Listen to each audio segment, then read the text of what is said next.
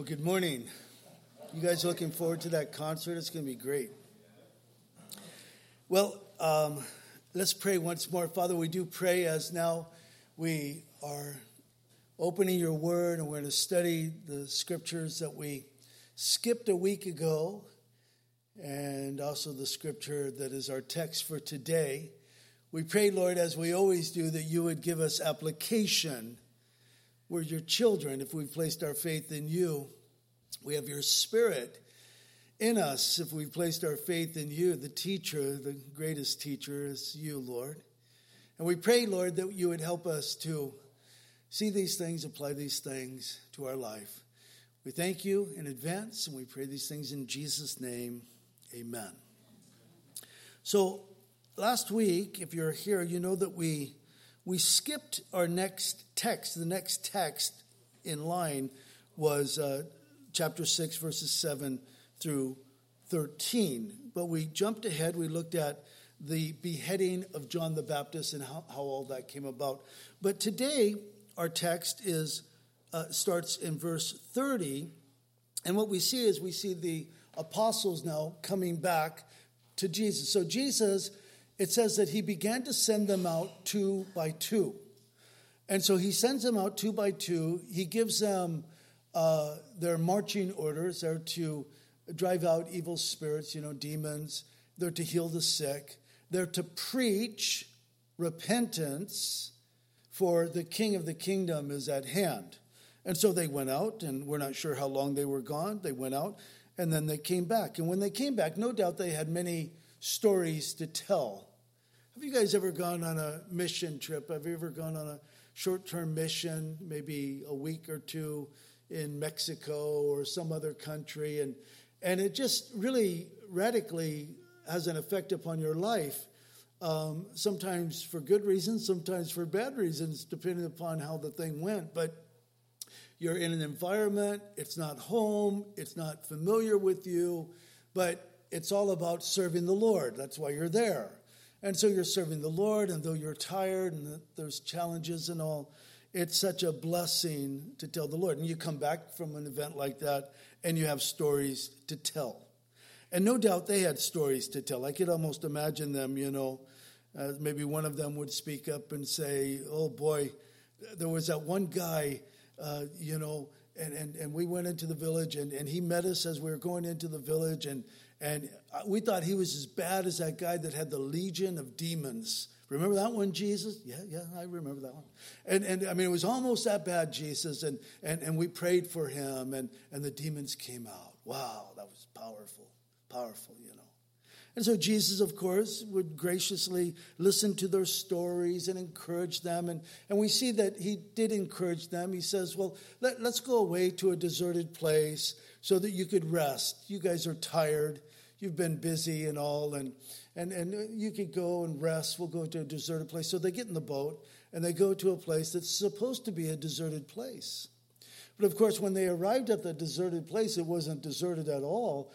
There was a multitude of people waiting for them, and then we see the reaction. So we'll get to that in just a moment. But I want you to consider for a moment some things. Guys, when the disciples, because these were regular men, we've got to remind ourselves of this. When we read the scriptures, there's only one who is holy, there is only one who is perfect, and that's the Lord. Everyone else is just human, Now, the Lord uses them in different ways, and of course, the Lord enabled them to do the things that they did, that empowering of the Holy Spirit or the power of God. And so we see variations, of course, in how people are being used, but they're still men. When the day is done, they're still men and women. They're just people breathing the same air we breathe, living the lives that we live and all. I would think that when they came back, because this is their first missionary journey. I mean, this is, as you read the gospel in its context, it would seem that this is the very first time that they're not just watching what Jesus could do, but they're actually participating in what Jesus has been doing. Do you think that maybe when they came back, their heads were a little larger, than when they left. I think it would be hard not to allow these things to go to your head, Now, listen, I know, even as I say that, there's someone here that's like hyper-spiritual. Of course not. I would never. I know that it comes from the Lord. Yeah. The fact of the matter is when, even though you're being used by the Lord, even though you know it's the Lord that's empowering you to do the things that you're doing, when people respond favorably to whatever ministry you might be involved in, it's easy to think, maybe I had something to do with this. Maybe I played a part. You're saying, well, you're reading into the text. I am reading into the text, but as you look at the text, I think that what I'm reading into it can be backed up, and I'll get there in just a few moments. I know this, that the disciples, being men, these 12, the apostles, would be a better reference to them. We know that there were rivalries, there were jealousies among them. We know that Peter and John had a rivalry. There was a jealousy. I remember even at the end when Peter's being restored to ministry and the Lord tells him how he will die, And Peter, rather than really pondering the moment, you just told me how I was going to die. I'm going to be crucified like you. Rather than pondering that, what does he say? What about him? I mean, he's just so concerned about, well, what about John? How's his life going to end, And of course, Jesus said, hey, if I want him to stay here until I come, what's that to you, Constantly putting Peter and no doubt putting all of them in their place. But if there was inflated egos when they came back from that first missionary journey, we know that in time, because the Lord has a way of working on our egos, if we're truly walking in the Spirit or attempting to walk in the Spirit, he has a way of working humility into us. We know that much later, when Peter and John again, those two, always together it seems, when Peter and John had the opportunity to heal a man who was lame. Remember, I'm referring to Acts chapter 3. They heal a man, and then there were the onlookers, and they're looking, and they're obviously just kind of gawking at these men. And I love the response, and I'm reading, you don't have to turn there, but Acts chapter 3, verse 12, the second part of the verse, I think it was Peter who was speaking. He said, men of Israel, why do you marvel at this? Or why look so intently at us, as though by our own power or godliness we had made this man walk? So the Lord was working humility into them, and that's important. As you're being used by the Lord, however that may look, it's going to look different for each one of us as children of God. As you're being used by the Lord, if people respond in a favorable way, we need to be so careful that we don't think, that there's something extra special about us. Because when you think you stand, then you fall. I mean, pride will come in and it sets people up. Guys, this is what we've been seeing. We've seen it in our own state with Mark Driscoll and Mars Hill. I mean, that was the biggest thing going up here for a long time. Many campuses, millions of dollars, this whole thing. And it was built upon one man. You say, that's not fair, Dan. How could you say that? Because when the one man left, it's gone. There are no Mars Hills churches that I'm aware of. It was built on one man. And when the one man toppled, the whole thing fell apart. All the campuses, I mean, it didn't happen overnight, but it happened in time. We're watching it with Hillsong now. They just came out with the documentary about Hillsong, and I thought it was interesting that Brian Houston has been in hot water because of his dealings or not dealing with the problem of his father, who was a pastor and had molested children, little boys. Horrible, horrible thing. Didn't deal with it, so now he's dealing with court cases concerning that whole thing. Even though it happened, 30 years ago, he's still dealing with it. But he just stepped down, I think, last week because he did not live up to his own church's moral, standards. You know, again, that church, maybe it wasn't built upon a man, it was surely built upon the music. I mean, everyone knows Hillsong music, Hillsong worship. And we're watching that crumble and fall. First it happened in New York, then Dallas, I heard today, and of course Australia and around the nation. A number of Hillsong churches have pulled out of the association because they said it will take us a long, long time to recover from kind of the bad press of this whole thing. Sadly, we've even seen it in Calvary Chapel. We have, went through our own kind of split a number of years ago, and you have Calvary Chapel Association. That's what I'm a part of. That's what we've been a part of for 40 plus years. But then another rose up and said, I want to do something new. And so you have Calvary Global. And so Calvary Global is going a different direction, in my opinion. Speaking about things that really, don't matter. Let's do what we've been told to do. Let's do what we've been doing all of this time. Just simply teach the Word of God. The Spirit of God has a way of teaching us and dealing with the issues of life, But I'll tell you, when we're dealing with the issues of life from the pulpit, like, the wokeism and all, I think it's a waste of time.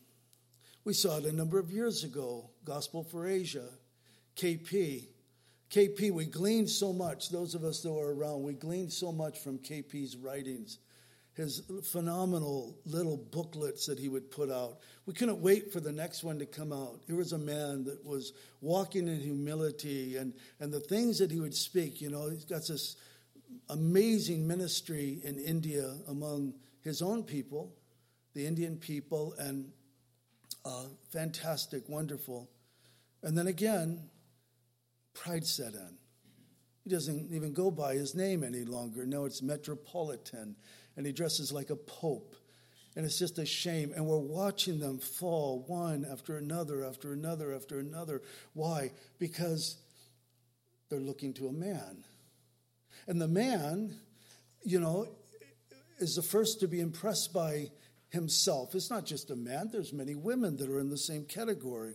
They're impressed with themselves. Well, when I teach the Word of God, people come out because I'm such an influential person, And I'll tell you, there's a problem. And the Lord is revealing these things in these last days. We're at the end, I believe. We're at the end of the history of the church on the earth, that the Lord's about to wrap it up and take his church to heaven.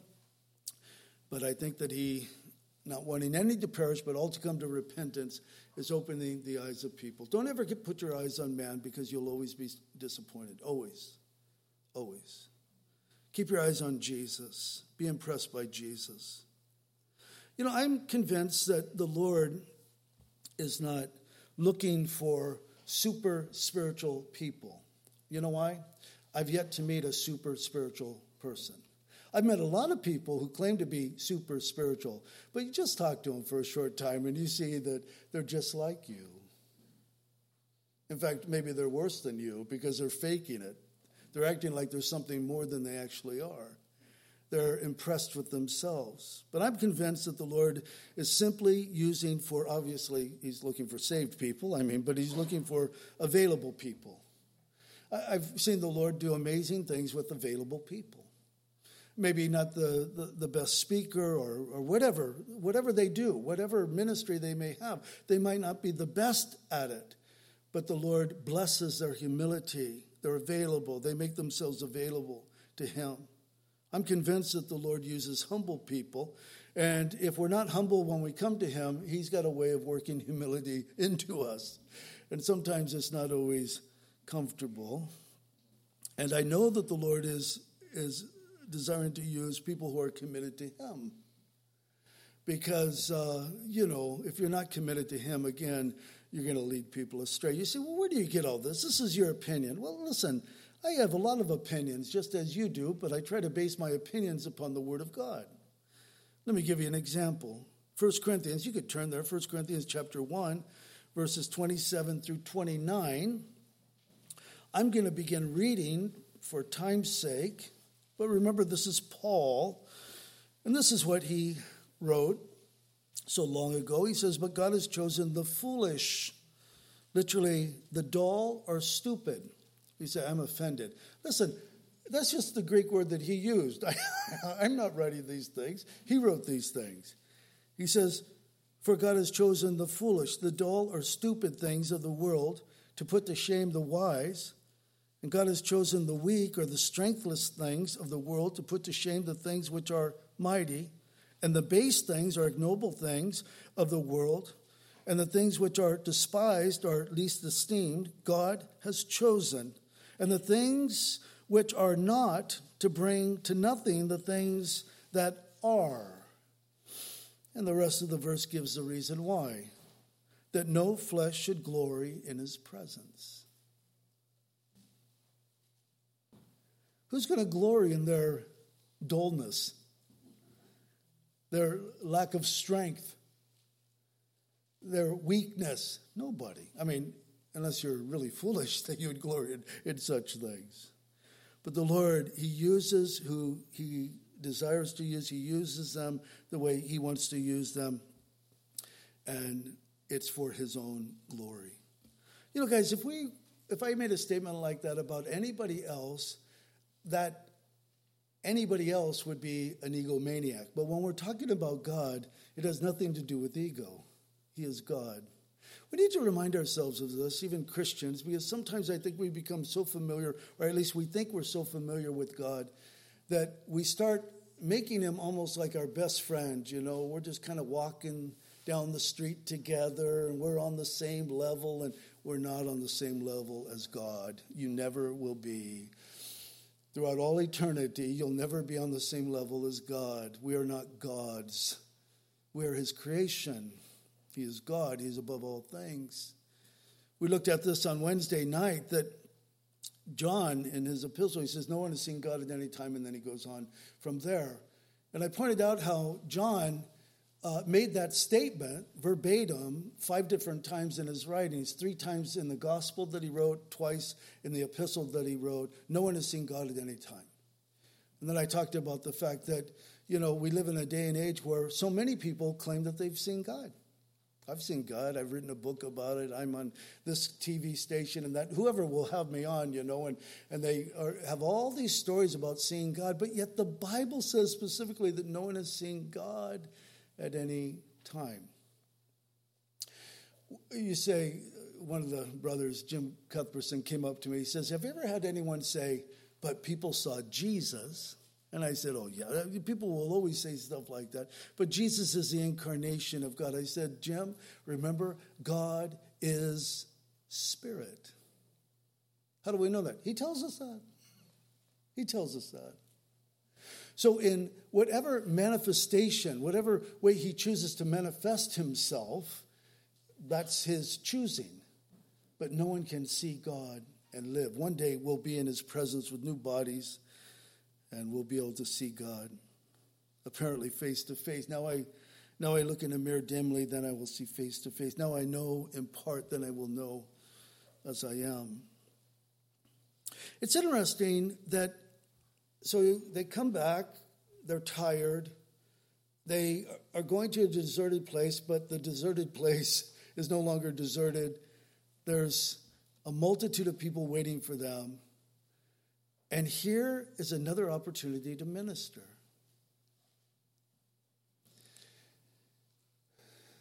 A pastor friend of mine years ago wrote in a statement. It was in a newsletter, the Servants' Quarters, or Servants' Quarters? Why does that sound familiar? For some reason, it sounds weird to me. Gilderwin, Servant Quarters, okay. But people would send in little quotes and everything. And he sent in a quote, and I thought it was great. He says, you could always tell a servant by how he or she acts when they're treated like a servant. See, that's what it really, I'm a servant of the Lord. Hey, could you come over and help? I'm sorry, I have no time for that. I'm a busy man, you know. Oh. Don't treat me like a servant. But here's another opportunity to minister. And so we see in our text, we see how Jesus responded to this opportunity to minister. Look at verse 34. And Jesus, when he came out of the boat, he saw a great multitude and was moved with compassion. That literally means his heart went out to them. If I could, an expression or something that would maybe be heard. I'm not saying that Jesus did this, but I think that when my heart goes out to someone, there's usually kind of a, oh. There's just kind of a response. And I don't know that Jesus did that, but his heart went out to them. He had compassion for them. And this is why, because they were like sheep, not having a shepherd. So he began to teach them many things. I think often God's people, sadly, we devalue the importance of teaching. You need to go through the Gospels. You need to look at what Jesus did in his public ministry.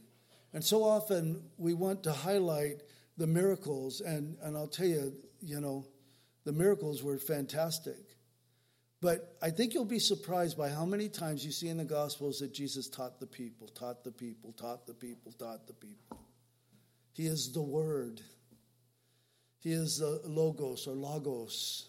He is the revelation of the unseen God. That's who Jesus is. How did God reveal himself to Moses? Again, we saw this on Wednesday night.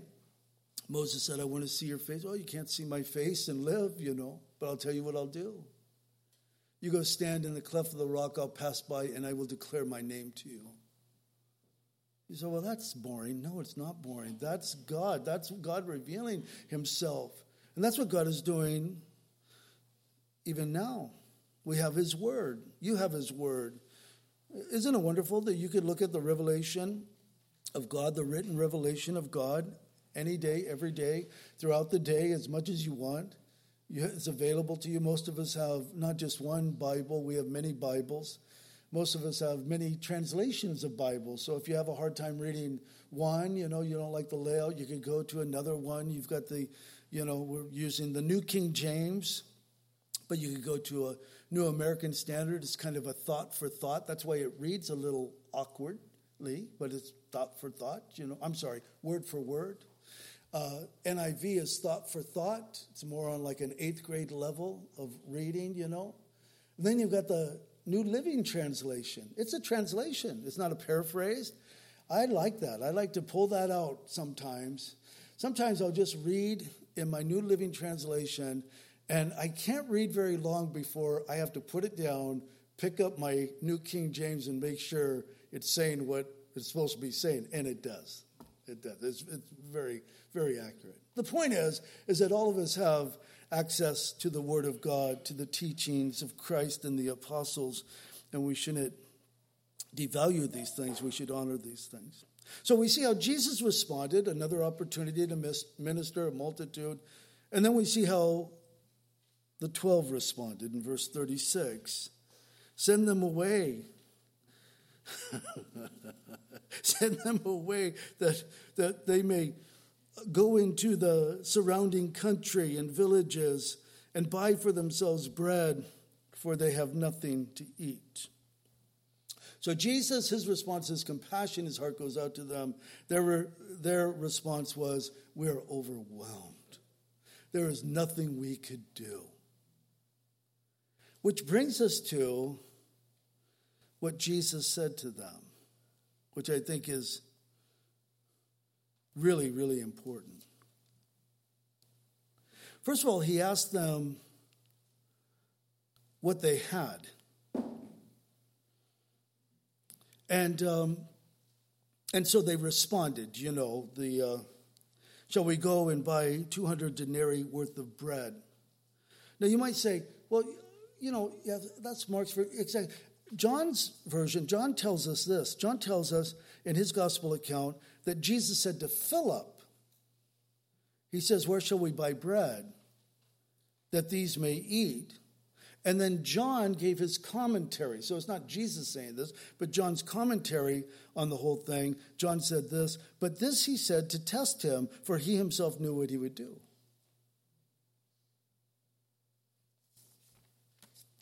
Jesus says, you feed them. Big shots. No, that's me. I'm sorry. But I wonder, they went out on this missionary journey. They drove out many demons. They laid hands and anointed with oil many who were sick, and they were healed. And now they come back. We have to remember that the Gospels were written from the apostles' perspective. Jesus isn't writing the Gospels. The apostles are writing the Gospel. You say, well, wait a minute. John wasn't an apostle. That's right. Mark. We're in Mark's Gospel. Mark was most likely not even there because he was not one of the 12. So I don't think for a moment that Mark, knew what happened when they went on these journeys, except for what he was told by his source. And we believe that Mark's source was Peter. Peter makes mention of Mark, and so we know that they had a connection. And so I wonder, and of course I'm just reading into this because the scripture doesn't tell us this, but I wonder if Peter, years later, he's talking to Mark, and he says, Mark, when we came back from that first missionary journey, we were so full of ourselves. I mean, we were like, levitating. We were so, excited that we had this mountaintop experience. We went out, we did these things, we came back, and then there was a multitude and the feeding of the 5,000, and there was absolutely nothing we could do. We had no power to do anything. We couldn't feed them. We suggested going and buying enough bread, but 200 denarii was the equivalent of, at that time, to over a year's worth of salary, your pay. And they didn't have that money. And so they didn't even think about maybe one of us could do a miracle, because we haven't seen any food miracles yet, Jesus is always surprising them because he's always doing something different that they didn't expect. Remember, guys, what came from all of this? Again, if you go to John's gospel account, don't go there, but John's gospel account, Jesus feeds the multitude, and all of a sudden he has these groupies that are coming along, and Jesus calls them out. I love the way the Lord was so direct because he loves people, and he doesn't want people to deceive themselves. You'll have to read it, but John chapter 6 into 7, Jesus says, you guys are following me because you ate and your bellies were filled. Don't seek bread that perishes. Moses, pull a rabbit out of your hat, Lord. Moses gave us bread from heaven. Jesus says, Moses didn't give your father's bread from heaven. My Father gave bread from heaven. So now they're thinking manna. Oh, good. Maybe we're going to have a manna experience. Wouldn't you love to taste manna? I would love to taste manna. I mean, they complained about it, but I would like to taste it. It sounded like it was kind of sweet and it was satisfying and gave you enough nourishment for the day. I should go on a manna diet. But, of course, then Jesus began to speak. I am the bread that came from heaven. What? What are you talking about? And then he says, you must eat my flesh and drink my blood. And I said, but we're done. We're out of here. I have no idea what you're talking about, and I don't know that we're going to stick around to see what you're talking about. Peter looks at the 12. Do you guys want to leave too? See, guys, the context is really important here. You guys want to leave too? Peter, no, Lord, no. We've realized that you're him. See, these moments of truth. Listen, we can so easily become full of ourselves. I remember as a young man, and I was doing youth ministries, for 6 years, and high school kids, and I would watch this pattern, and I'd watch high school kids from our church. They would, 16, they'd get their driver's license, then they would get a job so that they could pay for the insurance on their car, and then they stopped coming to youth group, and then eventually they had to work on Sundays or Wednesdays, so they stopped coming to church. And I'll be honest, as a youth pastor, all my kids were little. We all look at things differently. I would judge those parents and say, what's wrong with those parents? They don't know how to keep their kids in order. I'll tell you what, keeping your kids in order when they're like this is a piece of cake compared when they get like this. And we could so often make these judgments, and everything else until we live it and you're humbled and you realize, oh, Lord. Lord, I can do nothing without you. I was the best parent on the earth until it was proven that I'm not a very good parent. I'm a struggling parent. I've got some real struggles here, And I don't think it's a bad thing. Listen, we should know our limitations. I can't, God will not use, listen, I shouldn't say that. There are so many people that are filling pulpits that are so full of themselves. I mean, I was listening to an interview with the ex-head of security at Mark Driscoll's new church in Arizona. And he said that his first meeting with Mark, he walked in. He's the head of security, of the church. And he's talking to Mark, and then Mark stops him and goes down a list of his accomplishments and says, now you know who you're protecting. That is so gross. That's going to crumble just like this crumbled. Because he's big in his own eyes. And I'll tell you what, I don't care who we are. And I don't care where it's at. You say, ministry. Well, I'm not in ministry, so that doesn't affect me. Listen, all areas of life as Christians, we need to be humble. And we need to recognize our limitations. And I think that when we honestly recognize our limitations, our prayers become more fervent because we realize something that maybe didn't sink in for the apostles when they first came back from that missionary journey. All the things we did, casting out demons, laying our hands, anointing with oil, sick people, and they got healed. Could we do that before Jesus gave us the power to do it? Nope. But we did it after he gave us the power to do it. Yep. Well, who should get the glory?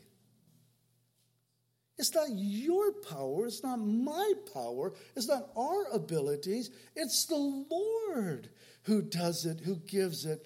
And there should be this humility. There should be this willingness to say, Lord, I can do nothing without you. I'll tell you, we need this. Sometimes humbling experiences follow a mountaintop experience. I think of Elijah. Elijah, he has this great victory on Mount Carmel. 400 prophets of Baal, they dine at Jezebel's table. And there he is, this prophet, elderly man, and he's mocking them, Maybe your God is, maybe he's on vacation, maybe he's on the toilet, whatever, he's just mocking them and everything. And then it's his turn. And it just kind of really plays up the whole thing. And he's got his altar there. And then he says, let's put water on it. And they're dumping water on it. And more water, And it's building the anticipation. And then he just simply speaks. And fire comes down and consumes the offering on the altar. Great victory. Great victory. And then he gets a message from Jezebel. I mean, you talk about a defeat. You have no prophets to eat at your table any longer. They're dead. They're gone. I'm going to kill you. And what does he do? He goes and hides in a cave. I'm scared to death. And the Lord, the Lord tells him, go stand out on the mountain. I'm going to talk to you, And so he stands out there, and the wind's blowing. And the wind's blowing to such a degree. I mean, this is a miraculous thing. Rocks are breaking. But it says, but the Lord was not in the wind. You know how it goes, and then the earthquake, and then the fire. And then finally it gets to, and the still small voice of God.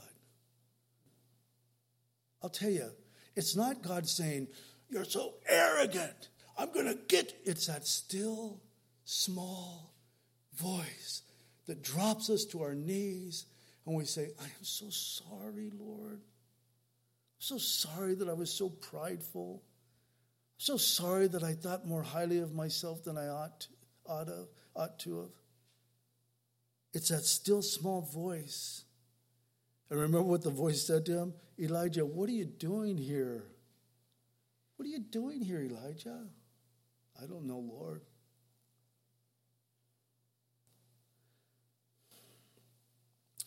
I don't think we'll end up in that place where the Lord has to ask us, what are you doing here?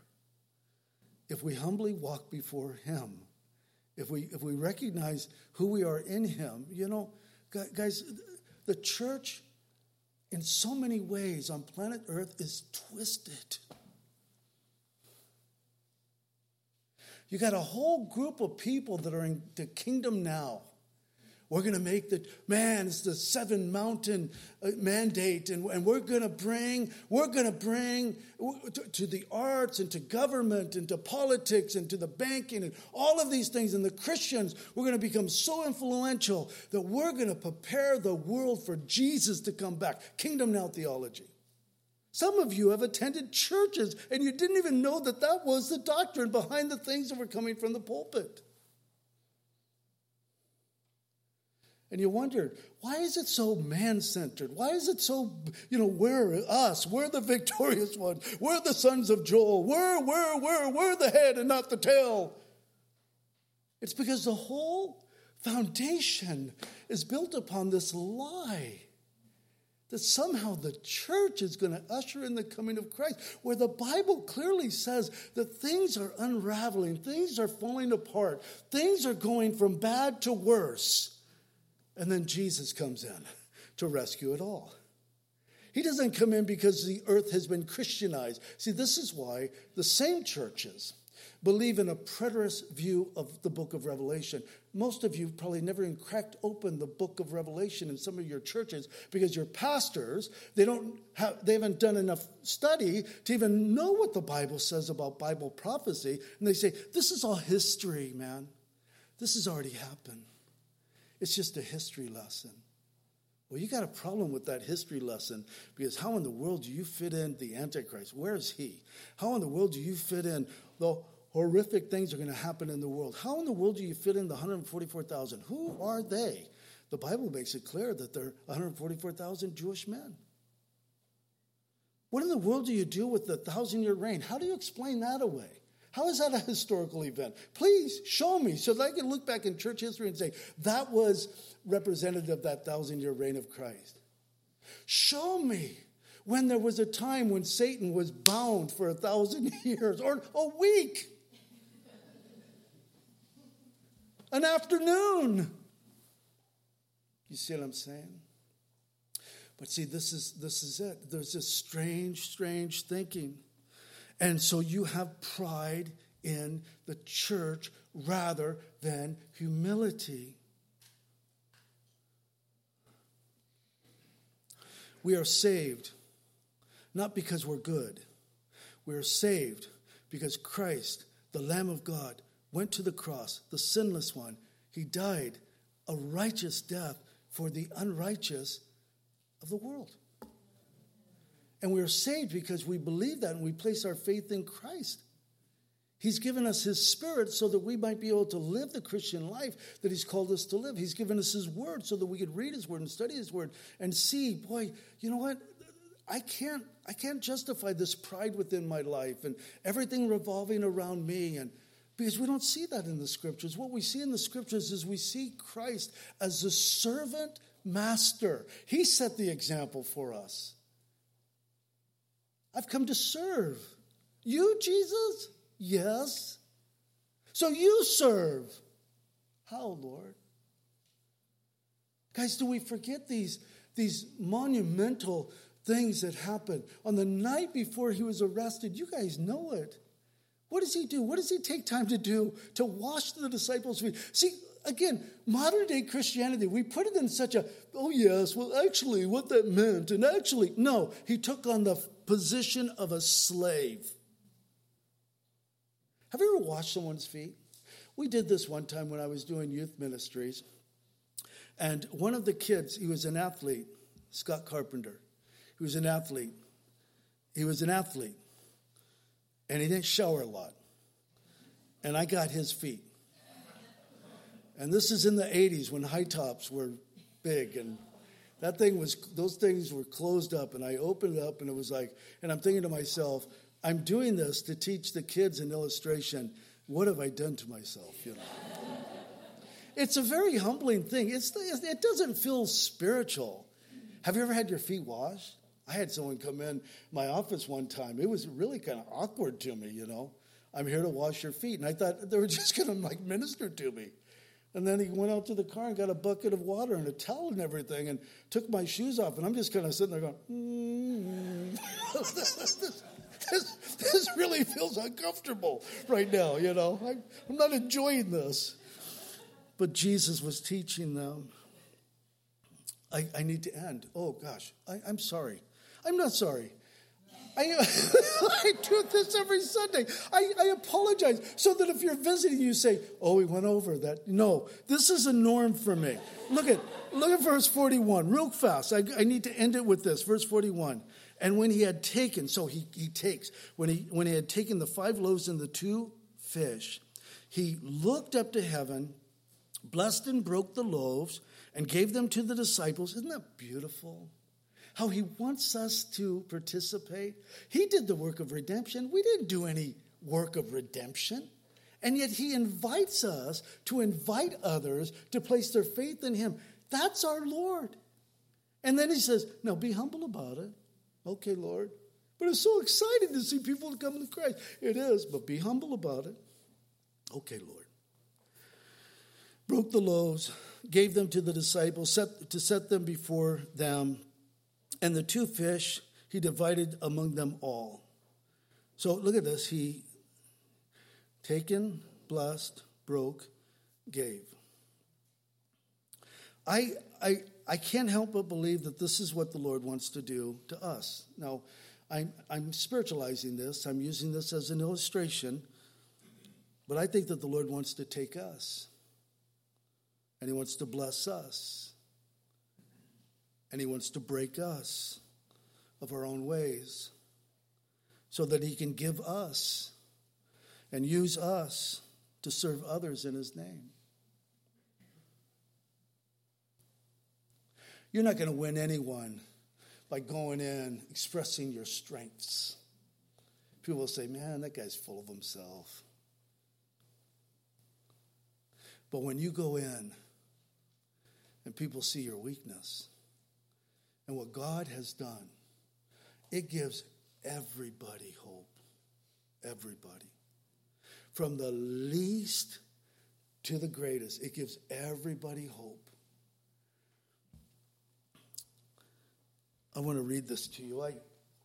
If this is a book that you need to get and read, it's a lovely book. Roy Hession, The Calvary Road. Over the years, we've given away probably cases of these over the years. It's just such a wonderful book. It's a book that it's so short, you know, and the letters are really big, so it's easy to read, and my kind of book. But don't think that you'll be able to read it real fast, because you won't. Because it's kind of one of those books that as you're reading it, you'll stop dead in your tracks and you'll say, oh. Well, let me show you. To be broken is the beginning of revival. It is painful. It is humiliating, but it is the only way. It is being not I, but Christ. And a C is a bent I. I got to skip down for time's sake. This simply means that the hard and yielding self, which justifies itself, wants its own way, stands up for its rights, seeks its own glory, at last bows its head to God's will, admits it's wrong, gives up its own way to Jesus, surrenders its rights, and discards its own glory. And this is why, that the Lord Jesus might have all and be all. In other words, it is dying to self and self-attitudes. Roy Hession, get the book. You'll love it. You guys come up, and I'm going to close with this. This is what Jesus said. You know it. He said to his disciples, if anyone desires to come after me, let him deny himself. The word literally means to deny utterly, to disown, to abstain, and to take up his cross and follow me. That word means to be in the same way with, to accompany as a disciple. For whoever desires to save, to deliver, to protect his life will lose it. But whoever loses his life for my sake will find it. For what profit is it to a man if he gains the whole world and loses his own soul? Or what will a man give in exchange for his own soul? For the Son of Man will come in the glory of his Father with his angels, and then he will reward each according to his own works. Get involved in the service of the Lord, whatever that looks like. Do it for his glory. Guys, listen. How we live our life now has a bearing upon what we'll experience later in eternity. You need to study these things. I mean, it's a great motivator. You know, you have the 24 elders in the book of Revelation, and many believe, and I fall into this category, that they represent the church. And I think if you look closely at what they say, there's only one group that could say the things they were saying. So, homework. But what do? I love the fact that they take these crowns that they have on their heads and they cast them at the feet of King Jesus. And so I think of all the times, I mean, there's not a lot of times, but there's a number of times that we're told about crowns that are given to Christians, you know. I want to have crowns. Why? Not so I could wear them, but so I could cast them. It's like if I was at the Palm Sunday, you know what I'd want? I'd want a palm branch. I'd want a big palm branch so that I could sing the psalm and wave the thing, you know, because that's what's supposed to happen there. So we want to do the appropriate thing at the appropriate place, you know, and there's going to be that day when we're in his presence. So would you stand with me, please? Father, I pray that we would be humble in our approach to you. We pray that you would use us, Lord. We thank you for the times that you have used us. We thank you, Lord. We pray that we would always be reminded it's your spirit, it's your word, it's your salvation, it's your hope, it's your healing, it's your whatever it is. It's yours, it's yours, it's yours. And that the words that would freely just flow from our lips constantly would be, thank you, Lord. Thank you, Lord. Thank you, Lord. We do thank you. In Jesus' name, amen.